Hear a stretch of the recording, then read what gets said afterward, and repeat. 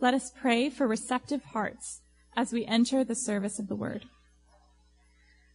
Loving God, you teach us that if we lack wisdom, we should turn to you and ask for what we need, because you give to all generously and ungrudgingly.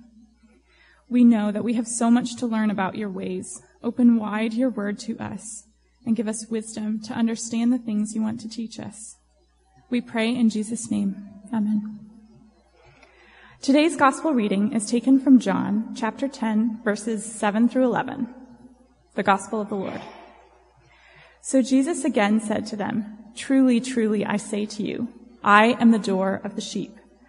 All who came before me are thieves and robbers, but the sheep did not listen to them. I am the door. If anyone enters by me, he will be saved and will go in and out and find pasture. The thief comes only to steal and kill and destroy. I came that they may have life and have it abundantly. I am the good shepherd.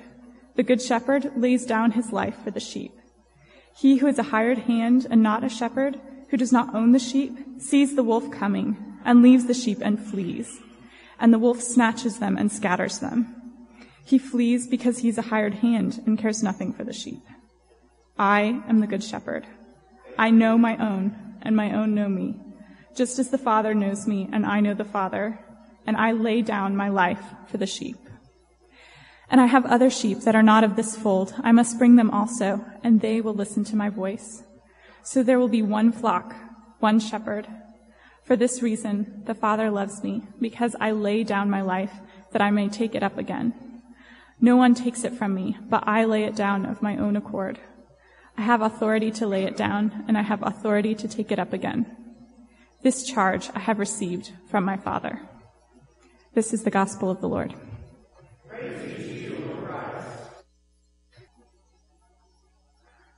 Good morning, brothers and sisters. So today is the year anniversary of my first sermon that I've ever preached to a congregation, and that's to you. Thank you. I think it's been 6 sermons in the past year, so you haven't had too much of me, which is good. But I just want to thank you, because I have grown in my walk with Christ. I have grown in my love for His body and for His kingdom and for Him because of you. And because of your invitation to a guy who's just out of seminary, who is not even 30 years old, though I'm getting close, who has very little life experience. You said, "Hey, Sam, we want to hear what you say about the Word of God." And not only am I very thankful for what you've done for me in this, but I also want to thank congregations in general, which you are part of. You allow pastors and leaders in the church to spend their lives devoting every minute to the Word of God. And that's a luxury you don't get. It's a luxury you pay me for. And that's huge, guys. That's a beautiful thing. So thank you for a year of loving me, for a year of inviting me into your homes, for a year of listening to me babble through sermons, and for a year of showing your love for me. And if you're new here, I want to recommend this church to you, not because of the great preaching that you will hear. I won't normally be preaching, but because of the love of this congregation. Our passage is going to come from Galatians chapter 6, verses 11 through 18. And as you turn there, it's on page 1816. I want to tell you a story that came to my head while I was studying this passage. So I don't know how many of you are fans of the show Parks and Rec.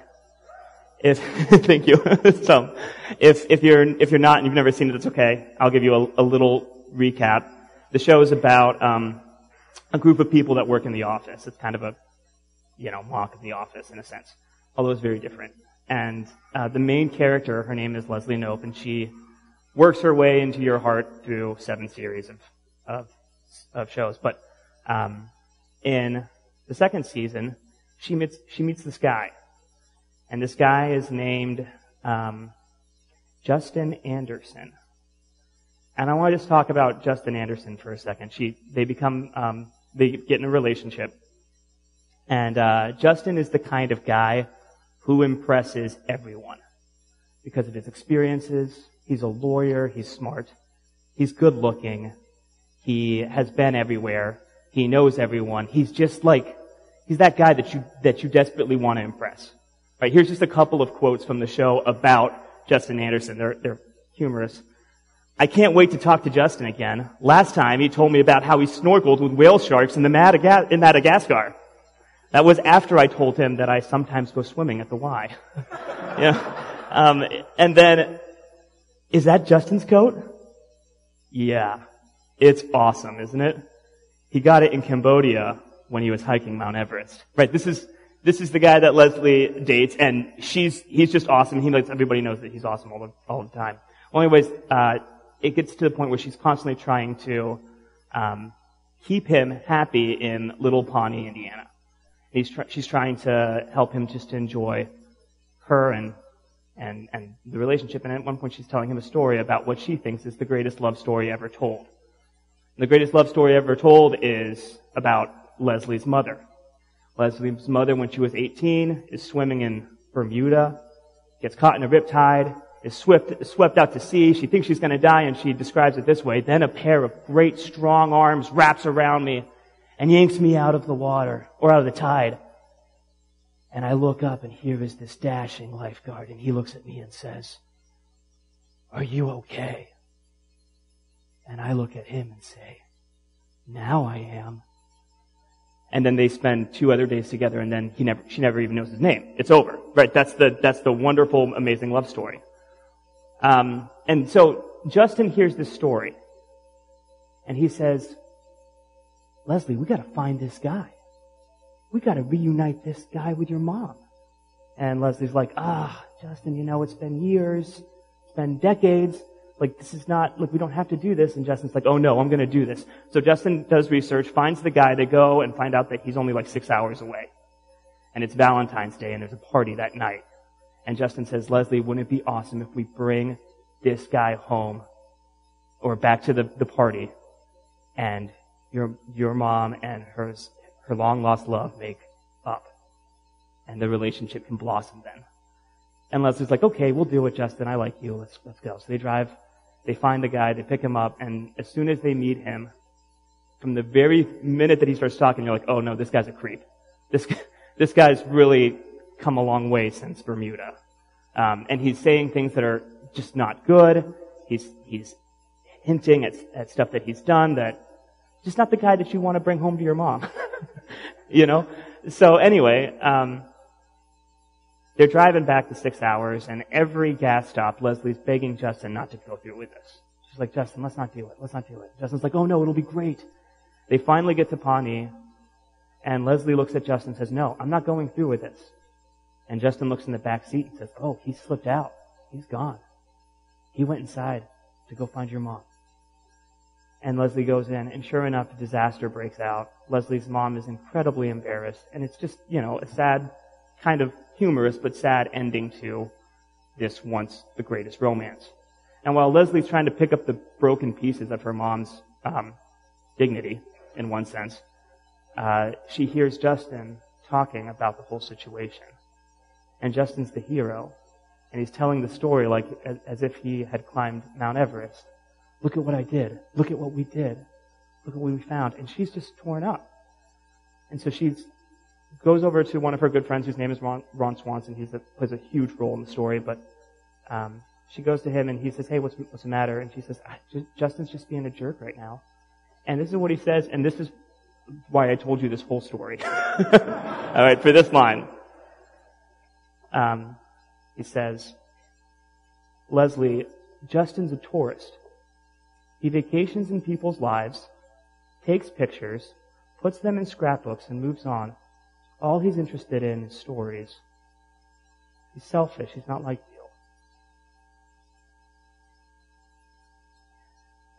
Justin, in other words, is a serial manipulator. He uses people and experiences to better himself. He uses people to make himself seem more desirable, more interesting, more cool. And my question for you is, have you ever known a guy like Justin? Has a guy like Justin ever stepped into your life, put his arm around you, and then took it away when you desperately needed it to stay? Have you ever been a guy like Justin? Where you've manipulated someone to get a story, to get an experience?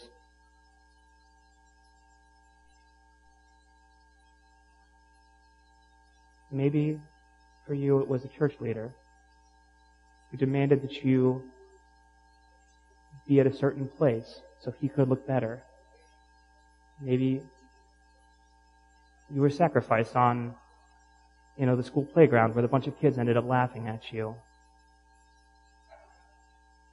Maybe friends turned their back on you. This has happened to us all, guys. This is the world we live in. This is the brokenness of life after the fall. And I want you not only to put yourself in Leslie's shoes for a moment and feel the pain that I know you've experienced at some point, but I also want you to feel how you've done that to another, how we've manipulated. And with that, let's look to see what St. Paul says to a church of victims and abusers, to a church of people who've been manipulated, and to a church of people who have manipulated. What does he say? All right, I hope you're there now. 18:16, Galatians 6:11 through 18. Let's read and then we'll pray. See what large letters I use as I write to you with my own hand. Those who want to make a good impression outwardly are trying to compel you to be circumcised. The only reason they do this is to avoid being persecuted for the cross of Christ. Not even those who are circumcised obey the law, yet they want you to be circumcised, that they may boast about your flesh. May I never boast, except in the cross of our Lord Jesus Christ, through which the world has been crucified to me, and I to the world. Neither circumcision nor uncircumcision, neither circumcision nor uncircumcision means anything. What counts as a new creation? Peace and mercy to all who follow this rule, even to the Israel of God. Finally, let no one cause me trouble, for I bear on my body the marks of Jesus. The grace of our Lord Jesus Christ be with you, be with your spirit, brothers. Amen. Let's pray. Heavenly Father, this is your word. Mold us to it. Help us to see it in the light that you want us to see it in. Be with me as I convey your word, Father. Give me wisdom and clarity. And Lord, be with these people, your saints, the ones that you love, that they may know both the freedom and the conviction of your gospel. In your name I pray. Amen. So what's going on here? What's happening at the end of this story? If you haven't been with us much in the past couple of months, we've been going through the book of Galatians. And here's just a quick backdrop for the book. Galatians is about where you find your value. And that is very, very, very, very nuanced and very, very condensed version. It's about a lot more than just that. But, and Keller says this wonderfully, which he often does, everyone is looking for value. Everyone is looking to be built up for affirmation. It's a drive in our hearts. And the question of this text is, where do you find it? And there are two options. There's one, which is who Paul calls the circumcision party. And they're saying, you find that value and you find that affirmation in the cultural works of the law. Things like circumcision. Things like the feast days, eating and drinking on the right days. That's where you find it. You keep those and you will find favor. It's like the Fiddler on the Roof line. God, we know exactly what God demands of us, and we know that's it. I've messed it up. God knows exactly what He demands of us, and we know exactly what He demands of us as well. and so we can walk the path and do it. Right? So that's the one approach. And Paul's approach is that you find affirmation by connecting yourself with the gospel and by connecting yourself with the cross. And the Galatians are at a turning point. Which one will they choose? And this 5-page letter is Paul's final words to them saying, don't go down that road, brothers. Right? Don't go down that road. So this passage is just packed with emotion because this is his last 6 verses or so, 7 verses of that beg for them not to follow the wrong road, not to go with the works of the law that will not bring them justification or any kind of feelings of affirmation. He's saying, hey guys, don't go there. And this is his last punch.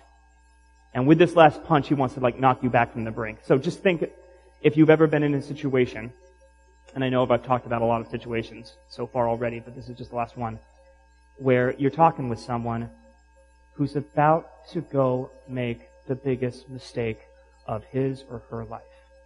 And you know it. And you're begging the person not to go. And you're saying, no, don't get out of the car. No, don't hang up the phone. No, don't take that next drink. Don't hit that last drug. Don't do that. Don't do that. And you're thinking, how can I say it better?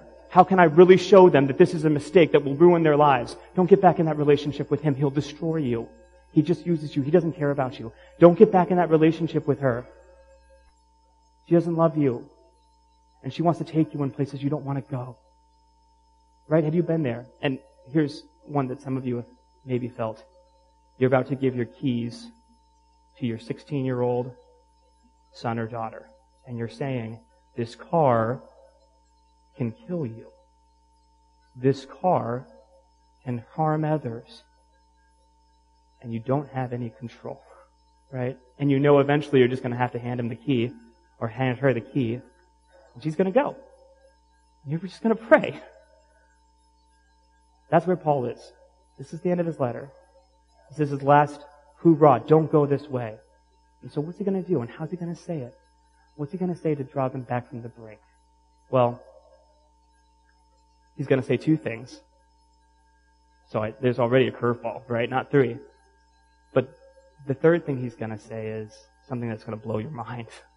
Or at least it blew mine as a people pleaser. And so I'll leave the third one for later. First, he's going to reveal the boast of his rivals.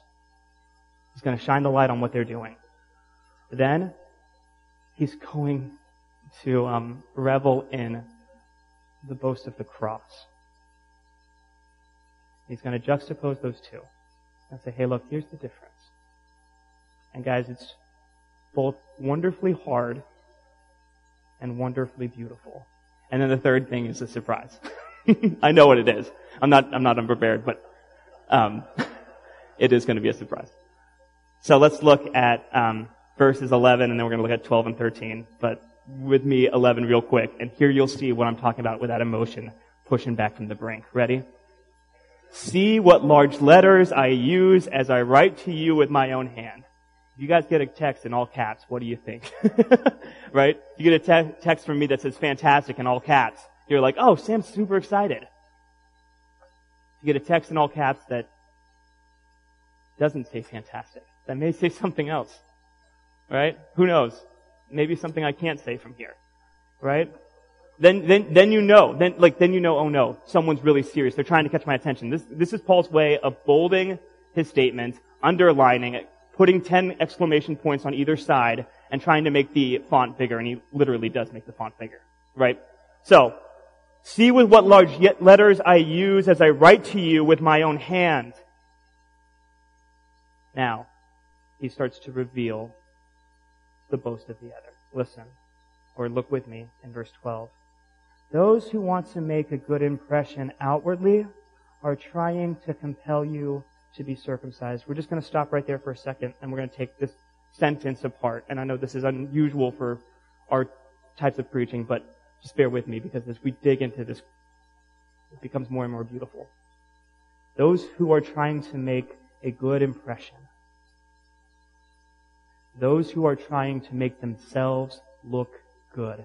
The word is your prospo, kind of. I just butchered that.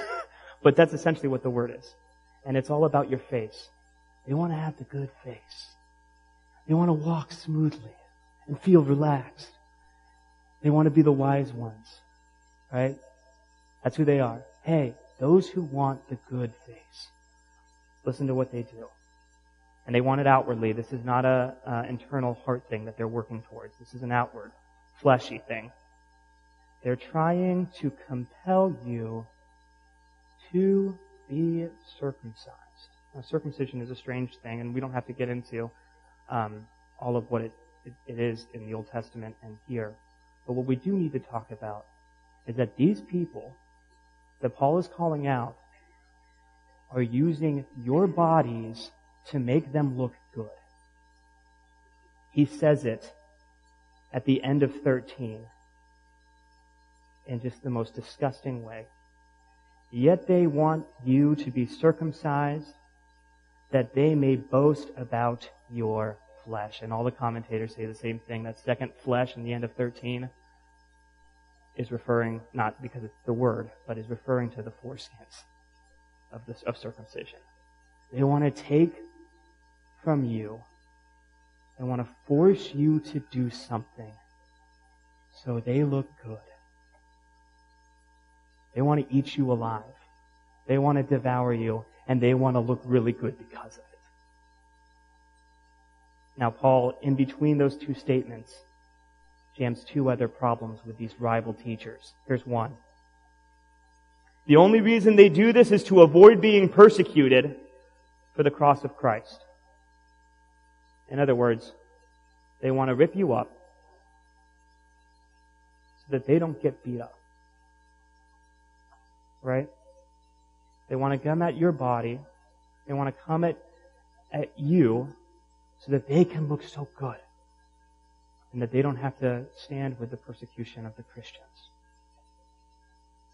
And then, in the first half of 13, not even those who are circumcised obey the law, yet they want you to be circumcised. They're using you to make themselves look really good. They don't want to be attached to Christ and His body, and that's why they're calling you to be circumcised. And they don't want to be persecuted for it either. They just want to look good and to feel good. And finally, they're absolute hypocrites. They can't do what they're telling you to do. They're manipulators. They're using you. They're eating you up. I heard a story this week about a friend of mine who was new in town. And he was hanging out and didn't have any friends, and a bunch of guys invited him to come play a football game, tackle football game. He was pumped. He was so excited. So he went to the game, and he had a great time. He loved it. He enjoyed it immensely. And then the next day, someone who was not a friend came up to him and said, "Hey, you know, the only reason we invited you to play tackle football was so we could all tackle you."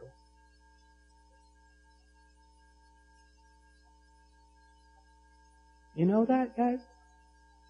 You know that feeling? You've been set up?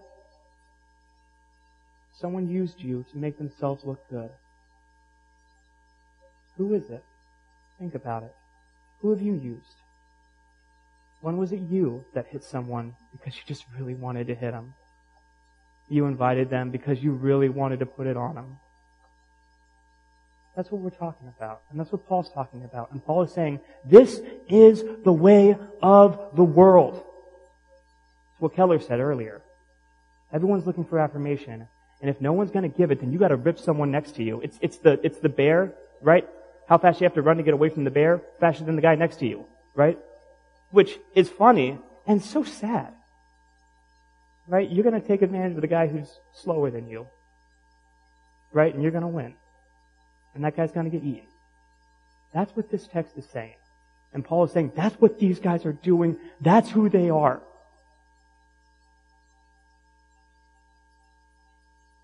They boast in your flesh. It reminds me of hanging around a college dorm with a bunch of guys talking about the girls that they slept with. You know? Not that that happened very often at Covenant.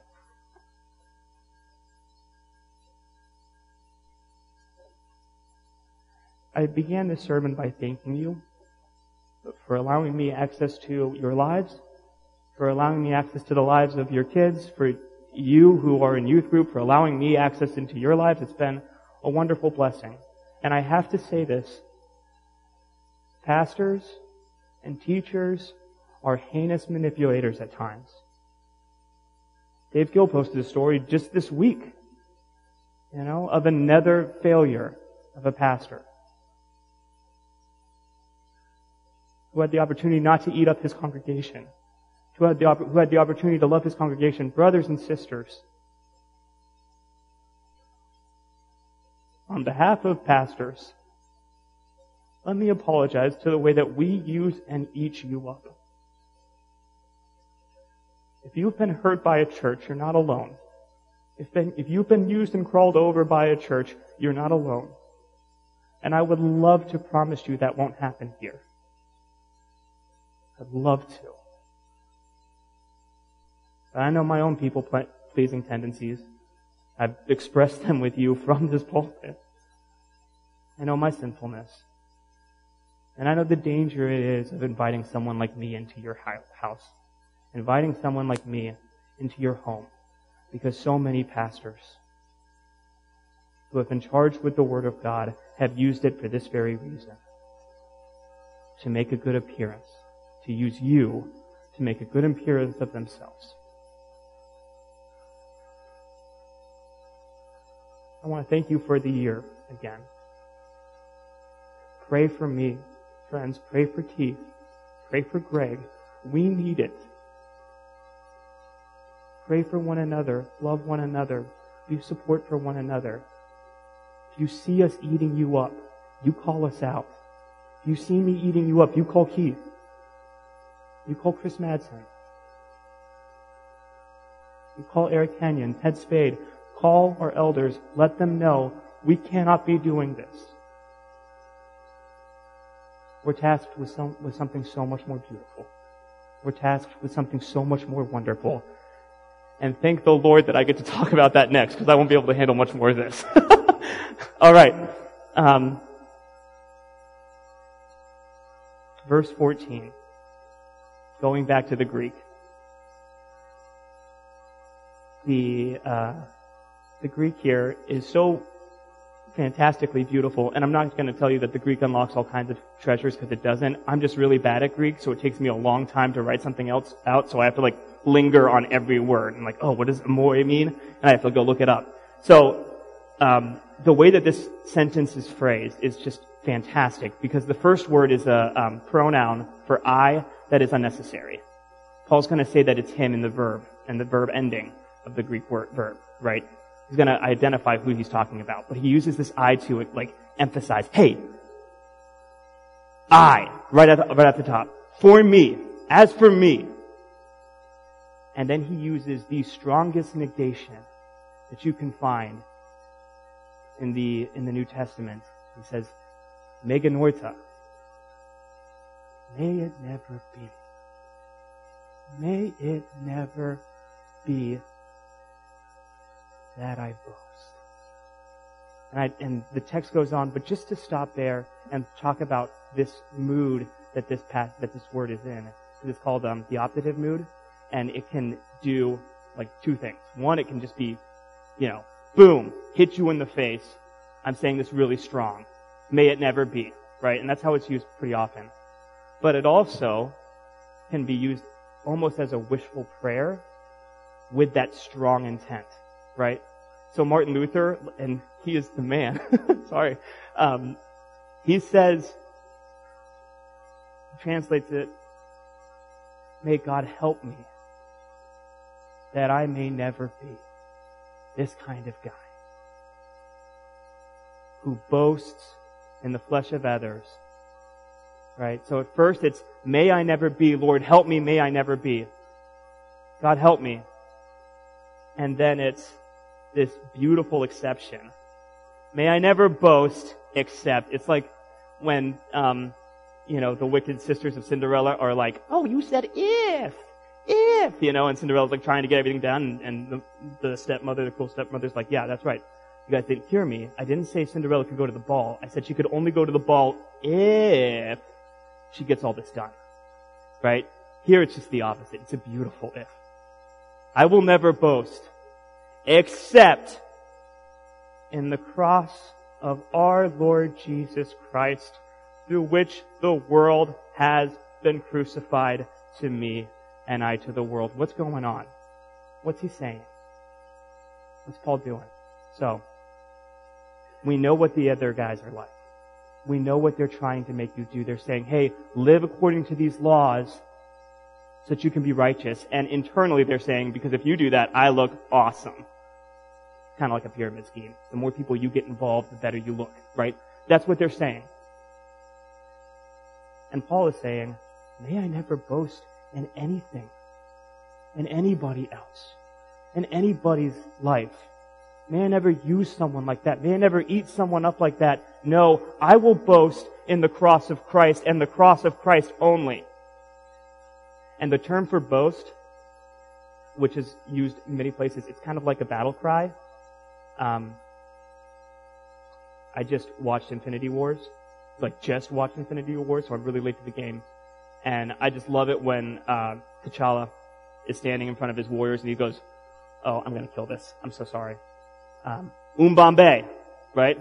He says something like that. He's like, Bombay! And they all go, Bombay! And they're all pumped, right? That's what the boast is. It's the charge. It's the Scottish warrior with the two-handed sword saying, freedom! Right? That's what we're talking about. This is my boast. This is what I stand in. This is what I charge in.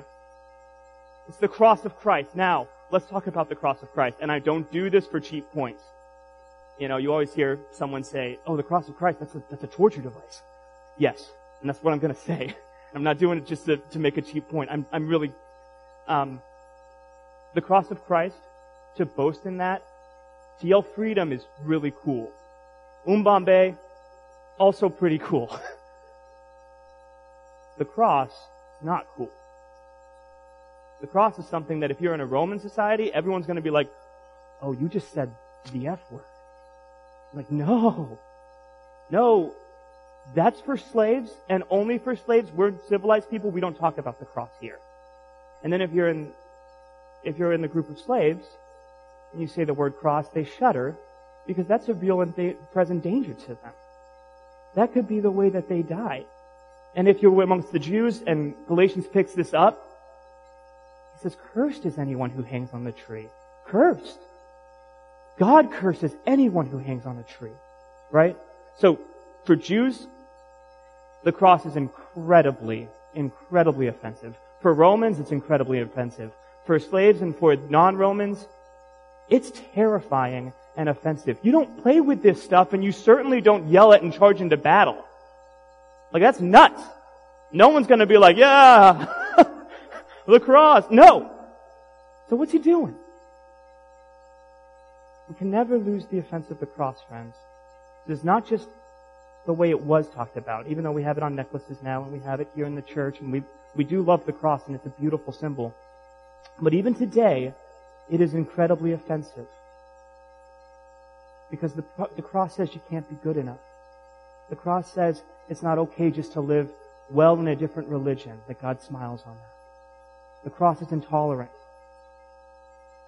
The cross is exclusive. The cross says to people who want to be good, you're not. And the cross says to people who already feel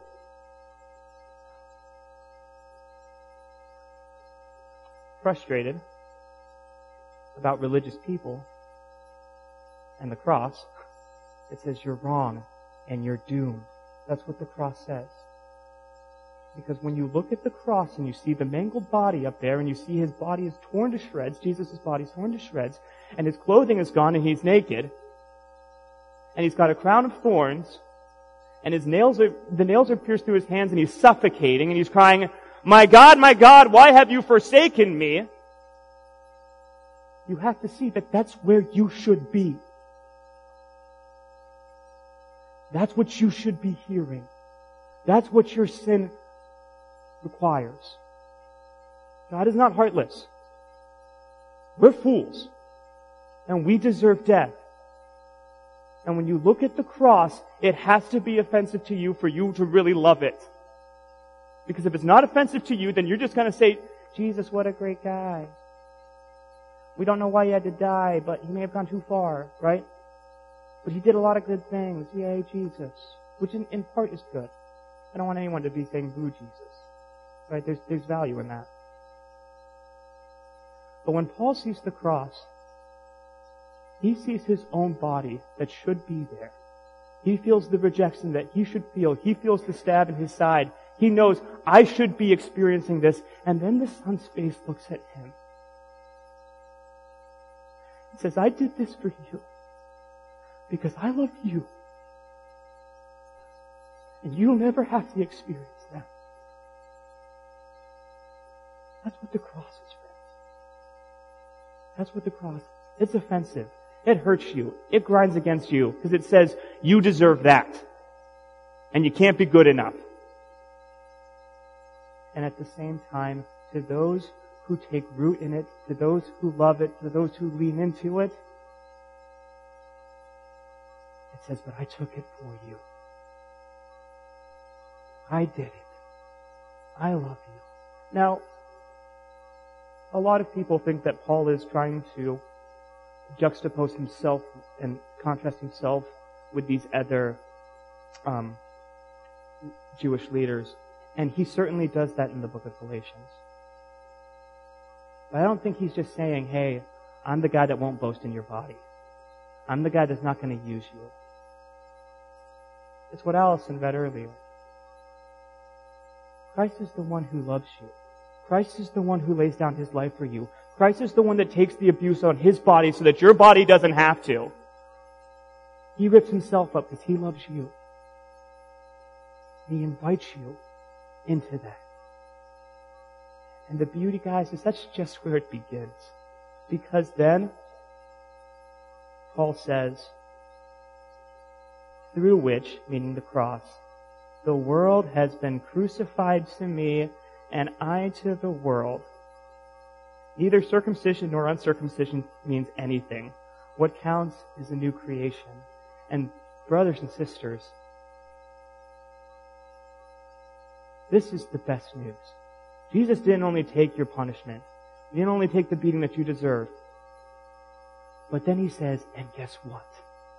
All of what was vines that wrapped you into that old world, all that you wanted to destroy your neighbors over, that longing for affection, that longing for someone's blessing, all of that, and the way that you get it in the world, when you eat one another and you crawl over top of one another and you're a pack of wolves fighting for the same bone, I freed you from all of that. I picked you up and I set you apart. That's not you anymore. All of the world is dead to me. That's what Paul says. And why does he say it? Because he's talking to a bunch of Galatians who are like, man, I just wish we were good enough. Let's follow the circumcision party. Right? At least then we know. And he's saying, you guys don't have to. You're golden. Your money. It's done. And God is working in you. He's implanted the Spirit to bring this to completion, where you will no longer eat up your wife, and she will no longer eat up you, and you will no longer eat up your friend, and he will no longer eat up you. They won't climb over top of you, but you're free, and you're free in me because I've taken the punishment, and I've brought you into relationship with myself. It's the good news, friends. That's why we can take the sword and say, the cross, and charge in. Right? Like, that's it. I'm not a nerd, but I've really fallen in love with nerd things, and so I butcher nerdy stuff. So just bear with me. It's a travesty. It really is. I I want to say his name is Eomir. And he's the son or nephew of Theoden. I'm good? Okay, good. Good, thanks guys. The nerd corner over here. I love you guys. You guys have it. You guys have a monopoly on goodness right now. Okay, so Eomir comes up over the hill, or Gandalf comes up over the hill, and sees Theoden fighting, the Uruk-hai by himself in Helm's Deep. And it is hopeless. He's got 7 guys on his side and hundreds of orcs that just want to literally eat them. Which is, perfect. Right? So he's fighting and hacking his way through these, and he's toast. And then Gandalf comes up to the hill and he says, Theoden alone. And Eomir comes up and he says, no, not alone. We'll hear him! And then they all dive into the most intense clash of swords and spears and horses, and you're like, how did anybody survive? And at the same time, that was awesome. Right? And that's the feeling here. Let's dive in. Let's go. We don't have to do this anymore. We don't have to live this life anymore. I don't have to eat you up, Tim. I don't. We both can live together. Because we're both loved by the Savior. And He's destroyed the world. He's crucified the world with us. We've been set free.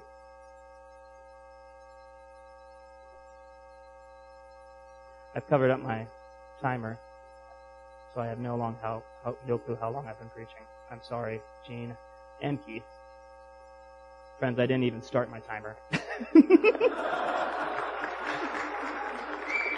I'm so sorry.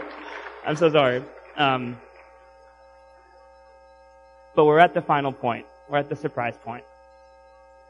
And as we get to this surprise point, let me just say, I'm a people pleaser, and you know this. And one of the things the people pleaser can't do is when he's in the car with someone who is about to make the bad decision to go and end his life or just mess up, he can't let the conversation stop. He's got to find another way to spin it until that person says, actually, I'm going to stay in the car with you and keep going. Right? And you just can't let him go. And you think, and you feel the helplessness and the hopelessness, and then you say something and the other person's stone-faced, as they often are, right? Because they want to go do what they want to do anyways. Right? And so you're like, oh, please, Lord, give me something, and He never does. Or at least He rarely does for me. And I'm like, Lord, please, this guy's gonna go die. Or this guy's gonna go make the mistake of his life. Or this guy's gonna go hurt someone or hurt himself. Help me. Give me something to say. And then I have to just let them go. Well, listen to this. That's my timer right there. Welcome back, guys. Peace and mercy to all who follow this rule, even to the Israel of God. Finally, let no one cause me trouble, for I bear on my body the marks of Christ. Paul hangs up the phone. Paul lets them go. Paul says, I'm done. I've said it. I have the right to say it. I bear on my body the marks of Christ. I'm done. You go do what you want. No, this blows my mind, because I can never do that, right? I've got to save someone. I've got to hold on to them. In a class of seminary students, a story was told where one guy, this man, you're walking on a bridge, and this person runs up and gives you a rope and then jumps off the bridge. And he's hanging at the bottom of the bridge onto this rope, and you're holding the rope, and he says, don't let me go, I'll die if you let me go, right? And you're like, oh no, I gotta hold on. And so you're like, please climb up the rope, but he's not doing that. He's just hanging there. It's like, oh no, you don't let me go. And you hang on to this rope, and you're like, dude, I'm not He-Man. You're big. I'm not. I can't hold on to this anymore. Please climb. Try, do something. And they're like, no. Just don't let it go. And Dr. Zink, who is the most kind man you will ever meet, he says, and then you let go. And you could hear an audible gasp throughout the congregation. We were all like, oh, no! Because we're all pastors and we all want to help people and we don't want to, And Dan says, hey, what I didn't tell you is, if you would really die, you let go. He's not telling you that. You don't know. You're not the last step. Christ is. No one can go and destroy their life to the point that Christ cannot repair it. There's no one who can do that. And no one can do that to you. There is no darkness too deep that the dawn cannot pierce, friends. And the dawn is Christ. And you are His Israel. You are His treasured possession. And if anyone tries to eat you up, you let someone know. That's who you are, friends. That's the cross we have. The war cry we have. The boast we have. That Christ has done it all. He saved us from this world. And He's going to make it all right in the end. Trust in Him. You can let people go. Because Christ has got them too. And Christ loves them. Let's pray. Heavenly Father, we know that we never hear about the Galatians again. And yet we know that we will meet many of them in glory. Father, I thank you. I thank you for the cross that gives us freedom, that gives us a point to boast in, that we are yours, that you love us. I pray that this would be a church that loves the body. I pray that we would be pastors who love the people. Work in us, change us, help this truth to sink into our hearts and free us. In your name I pray. Amen.